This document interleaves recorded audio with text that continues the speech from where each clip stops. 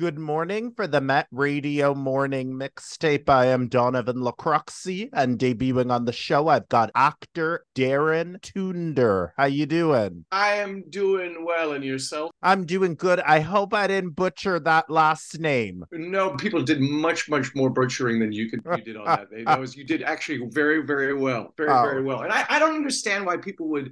How do you Toonder? You just look at it because I've heard Toonder, and I'm like, but it kind of it's like it's spelled Toonder, Toonder. well, welcome to the show, and I already feel like you're a friend in my head. Yeah, I'm looking forward to it. I'm looking Oh, forward to playing with you. all right. So let's hear about your acting journey because there are listeners and maybe new listeners that want to know who is Darin. I've never heard of him. I've never seen him. And some people have seen you on daytime recently and they didn't Yeah. like what they saw, Darin. Do you care to Oh, explain? let me tell you something. People hated me. I mean, hated me. Even my mom watching the show. I mean, first of all, I gotta say, it was so much fun playing someone who was so evil and so hated. I mean, someone was telling me, well, that means you're doing a good job. Like you're doing your job. If you're supposed to be this evil character and everybody hates you, well, then you're doing it right, you know? And even my mom would call me up and she hated me too. My mom, she would go, "This is Darin." I don't know about this Dr. Montague. I mean, this is not my son. This is not my son. My son is nice. My son is joy. This is not my. Can't they give you something nice to do? But you know what? Yeah, she was even Before saying sometimes she was like, that one scene when you were giving Sasha that shot. I'm like, Mom, you have to be more specific. There was a lot of scenes where I was giving Sasha. She's like, you scared me. You're scary, Darin.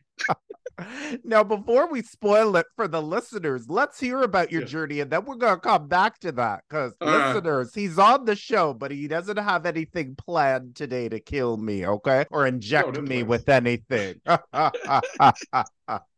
But let's hear about how you got into the business. All right, how I got into the business. Well, I when I was a kid, I would come running home for lunch. Back in I don't know if they do it any. I don't think they can do it now. But back in the '80s, kids could go home for lunch, and I would run home because when if I got home at 12 noon, that's when I Love Lucy would start. And I would sit there and have lunch and watch I Love Lucy with my mom. And then right after I Love Lucy, the Carol Burnett show came on. And I loved Tim Conway and Harvey Korman on the Tim Conway show. I mean, the Carol Burnett show. And watching those two just play, or those three people play, especially Lucy and Tim, I just really loved the joy that they created, this pocket of joy. And my mom struggled with depression, and just to be able to be with her for an hour and just sit in that pocket of joy and just laugh, I just thought was amazing. And watching them, I was like, I want to do that. I want to create pockets of joy. And I still kind of say that today. That's kind of like one of my things I want to do in life, and why I think I'm here is to create pockets of joy. Which as I say that, I wasn't doing that as Dr. Montague, but it was still fun to do. And then in high school, I was struggled with depression in like my sophomore year. That was a really tough year for me. And then halfway through junior year too, and I just remember someone telling me, "You're really funny. You're really funny. You're gonna be like some actor, or some comedian, like Jim Carrey or Eddie Murphy. You're gonna be funny. You're funny." And in my depression, I just went, validation?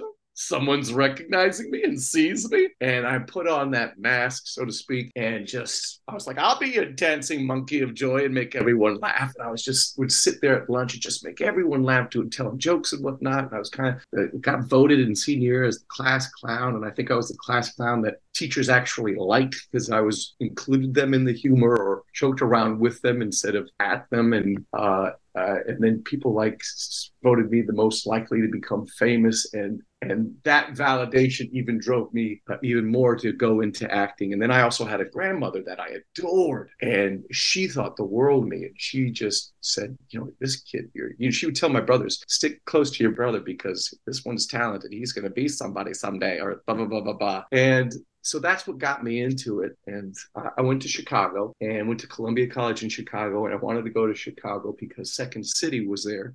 Isn't there there's a Second City in Toronto? I think right? there is a second city in Toronto. I think so. Yeah, yeah. And so I wanted to go there because I really wanted to focus on comedy. And then also my brother, I'm one of five boys, and my older brother was in Chicago, and I'm really tight with him. And so that's why I picked Chicago instead of New York City. And also the other thing is when I was I just remember sitting in my guidance counselor's office and talking about colleges and looking at colleges. And I was like, I either want to go to New York or Chicago because of the business. And I had this goal of being on Saturday Night Live, and I saw this college in Chicago called Columbia College, and in it it said, "Now I got good grades in high school, but I was terrible at SATs." And I remember seeing it said on the Columbia College, the breakdown or the info on it, it said 542 freshmen applied, 542 freshmen accepted. And I went, that's the school for me. So I just picked that one. And that's where I went and got into theater in Chicago and got my bachelor's degree in theater. And then I did Second City in Chicago. And then this pilot happened like right when I got out of college, where this pilot happened where I was testing for this pilot. And then another pilot happened after that. And my agent in Chicago was like, you need to go to LA right now. You're kind of this hot kid that hot as in temperature hot, not hot as in good looking hot, but this hot, you're hot right now. So they wanted me to go to LA. I came out here to LA, got an agent. I had actually Jack Nicholson's agent. I signed with them, tested for a couple more pilots out here, and then things just slowed down and kind of crashed for me. And so there was like a 2 years there that I didn't have any representation. Where there was this, it's funny. There was this after being out here for like 7 years, and I had Jack Nicholson's agent, and then I had another agent after that. And oh man, there's so many stories I could tell because I'm glossing over so many things. But I just remember I was going for these home runs, like testing for series regulars, and I really wanted to build a resume and do these smaller projects or like do co-stars and guest stars. They wanted to go for the home run. I just kind of was like, yeah, okay, because I just kind of did what I was told as opposed to, no, this is what I want to do. And then when Jack Nicholson's agent became a manager, and so they just dumped a bunch of people, and I was part of that dump. And then I got another agent, tested for another pilot, and then the agent I was with for that agent for 2 years, she left, and I got dropped on that one. And then for about 2 years, I didn't have any commercial agent. I didn't have any theatrical rep. And there was this 1-2 month period where I decided I was going to live in this attitude of gratitude, right? Right.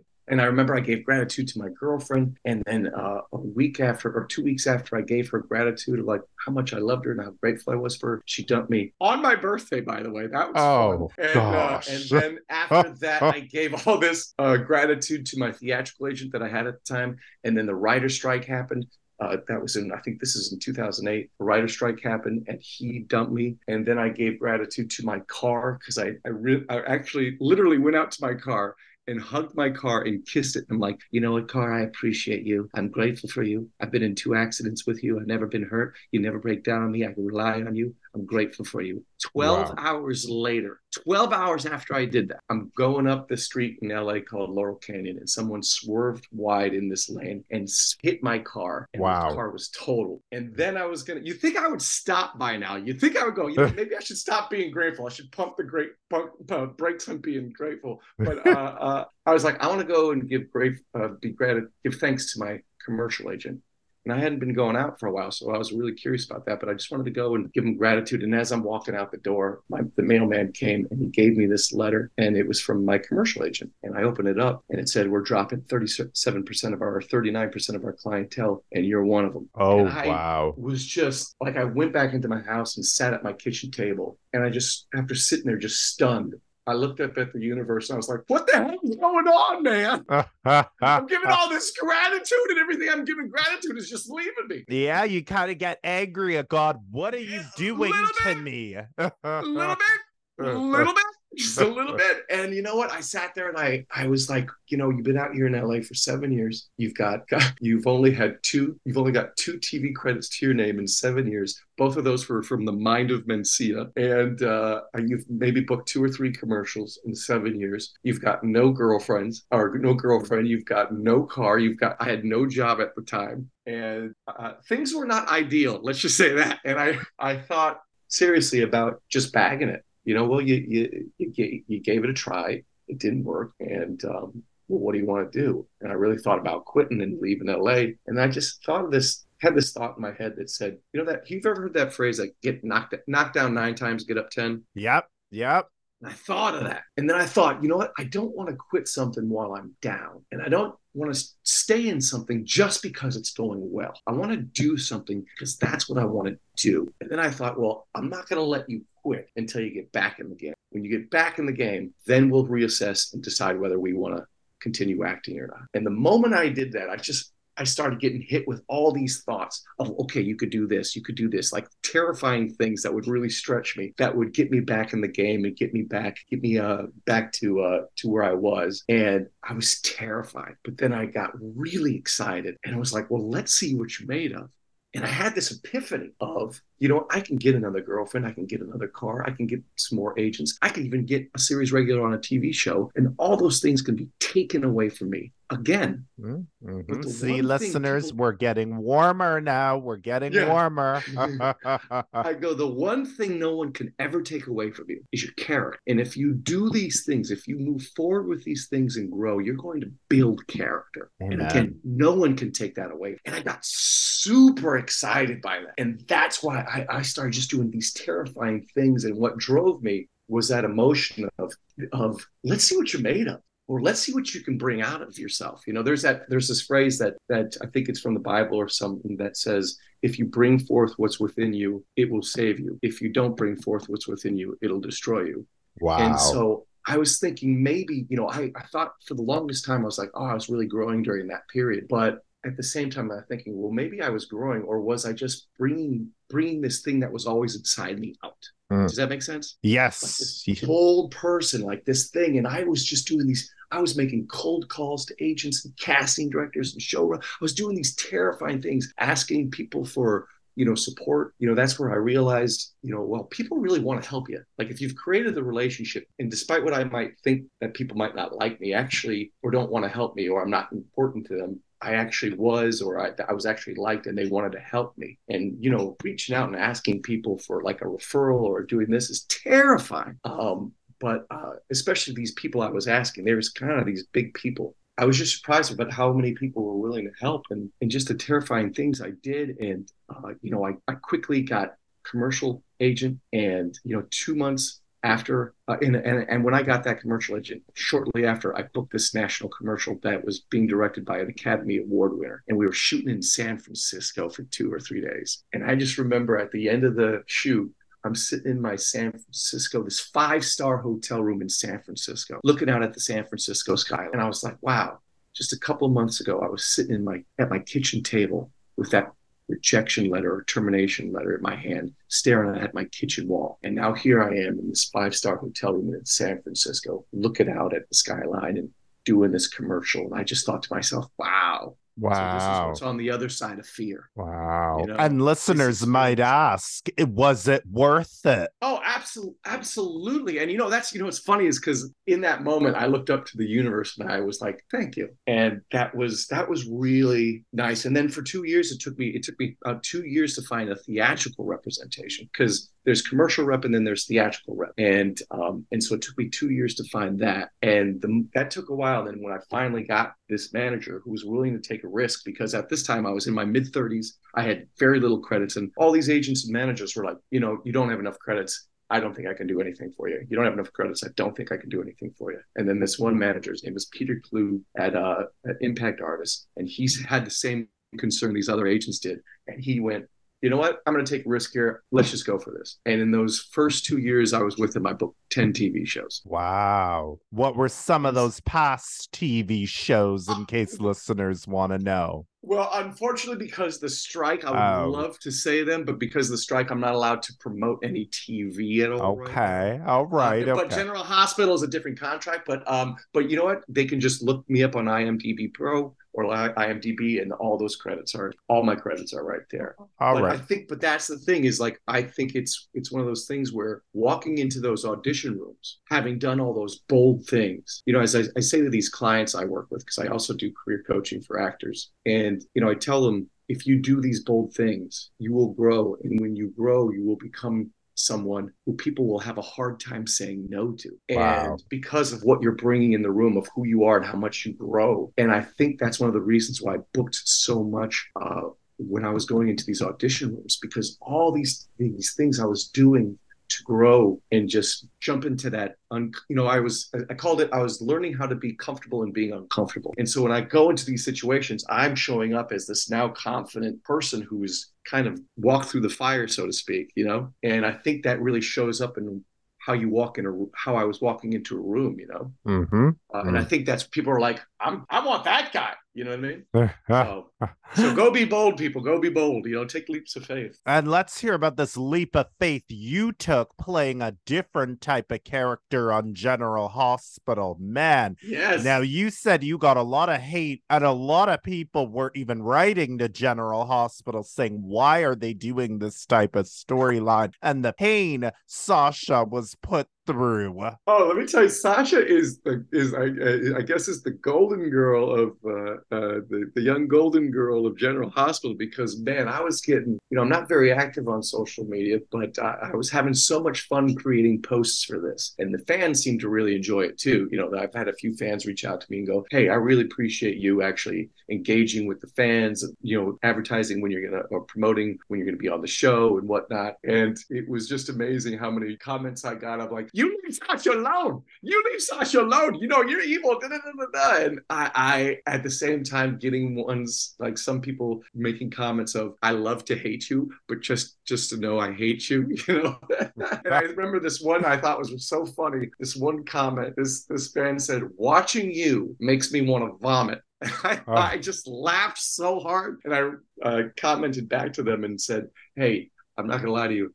Your comment made me laugh out loud. Please keep them coming. Please keep them coming." But yeah, people hated me, and it's. I have another funny story where I'm at this dinner party, and this guy in his late 70s is sitting, and someone says, "So how's General Hospital?" And he just lights up and he goes, "Oh, me and my wife still watch General Hospital every day. We've been watching it for 20 years. It's still great, da da da da da." And the guy said, "Oh, no, no, no, no, no. I was talking to him." And he goes, "Oh," and he goes, "Yeah. He's on General Hospital." And he lights up and he goes, "You're on General Hospital?" And I go, "Yeah." And he goes, "Who do you play?" I go, "Dr. Montague." And he looks at me with his big eyes and bright smile, and he goes, "I effing hate you." But he didn't say F, and he really said the F word. He's like, I goes, "I effing hate you." And he goes, I go, "Really?" And he goes, "Yeah, and my wife effing hates you too." Oh my, and you're a nice guy even on the show, and I can even tell by you playing your character, that's not you in real life. And you were talking off interview. Your mom even had to defend you, saying, "That's not my baby." Yeah, that's not my baby. And that's what this guy goes, "Dude, I was sitting here the whole time." He goes, "How do I recognize this guy?" But he goes, "You're the last person I thought would be Dr. Montague, because you're just so goofy and nice, and I just, that threw me. You're not who your character is." And then he was like, "And that's a testament to your acting. How good of an actor you are," which felt good. But you know what? And going back to what I was saying before about those pockets of joy, that will seeing that man light up like that and just light up with joy, and at the same time saying what he said to me with that much joy, that was just an amazing experience. And going, yeah, that's what I want to create, that. And so some of the fans, when I say it, it's not a spoiler because it's already out, but when looks like I got arrested, which by the way, I'm hoping maybe I'm not, because in that scene when I got arrested or was being taken to get booked. Yeah. I did say to Cody, hey, you know, you did this and you did that. And but I can get my lawyers to write this off as self-defense. So who knows? I don't know. Maybe not. Who knows if I got arrested or not? But it's seeing that. So I said, you know, hey fans, it's been a lot of fun. I did a video on Instagram and said, hey fans, it's been a lot of fun. I've been really enjoying your comments and whatnot. And I was shocked with how many comments I got of people just going, you know, really positive comments. I would say 98% of these comments I got on my Instagram page or the official General Hospital Instagram page just so positive and about how much they, you know, either love me or love to hate me. That just felt really good. And just reading all those positive things was just, that made my day. So for all those fans who are listening, thank you. If any of you were responsible for any of those comments, that was really nice to read, and I appreciate you guys writing that. And quickly, how did you get into it? Like, you know, you got the role. Well, yeah, I auditioned for it, and it was, you know, that's the thing. It was just like a 1 page or a page and a half scene or something like that. It was a pretty quick scene, and it was only supposed to be 2 or 3 episodes. So the fact that it turned into, I think, 17, that's nice. That was really nice. And, you know, they're really secretive of the script and the storyline. And so I was like, so what's going on with this guy? And and could you tell me anything about him? And all they said was, all we can say is he's a really nice guy. He seems like a really nice guy, but he has not very good ulterior motives. And I'm like, all right, I'll just run with that. And so just I was kind of learning about, you know, Dr. Montague and whatnot as I was reading the scripts. But it was a ton of fun. And then finding gesture work. There was certain gestures. I don't know if anybody saw it, but there's this one gesture work. Whenever I was kind of plotting, I would kind of rub my thumb into my palm. And then if I was ever kind of backed up into trying to lie my way out of something, I would do this gesture where I would touch my chin with my index finger. And I did that a few times, but finding those little character traits that you can find, that it's called gesture work in acting, was a lot of fun with that as well. And everybody on set was just fantastic. I mean, I was, as I've told some other people who are fans, you guys have picked a wonderful show to be fans of, because everybody I've met, I didn't get to meet all the actors, but every single person I met on that show, from actors to crew to hair and makeup to costumes to even the accounting people, everybody was just super, super nice. 61 years and still the longest running soap opera and winner of daytime awards in 2019, 20, 21, and 22 for best soap opera. So that must feel like something, eh? Yeah, it's great to be a part of that legacy. I mean, that's just amazing how long it's been going. And, you know, there was a comment that a fan said that felt good too. She goes, I have been watching the show since 1978, and you are my second favorite villain of all time. And I'm like, oh man, wow. First of all, here's this person who's been watching since it was like 1978 or 1974. I can't remember, but it was in the 70s. And I was like, man, that was a wonderful compliment. The second most evil, or her second most favorite evil person on the show. And that felt real good. Well, they have you, they had Mason, and General Hospital has more villains than any other soap opera. And they have another guy who's a wolf in sheep clothing too, an older guy. Oh my gosh, I watch it, listeners. So they have lots of villains on that show. Some are still surviving. Who's your favorite villain? I like the older gentleman. I don't know what his name is that plays Laura's brother. He's a wolf in sheep clothing. I forget his character's name, but he plays a really good villain right now. Laura's brother, you know his name. I forget his name, but what do you call it? He's just been released out of stabbing Carly's boyfriend. And let's see, listeners. I know the show, listeners. Was that guy named like is this real name like oh man, you know who I'm talking about? Yes, he's an older man. Yes. I'm trying to think of his name. And he said he found a new spiritual enlightenment. He had found the Lord right now. It's really getting interesting, but we know he hasn't changed at all. So he's worse than you. You just Yeah. wanted Sasha.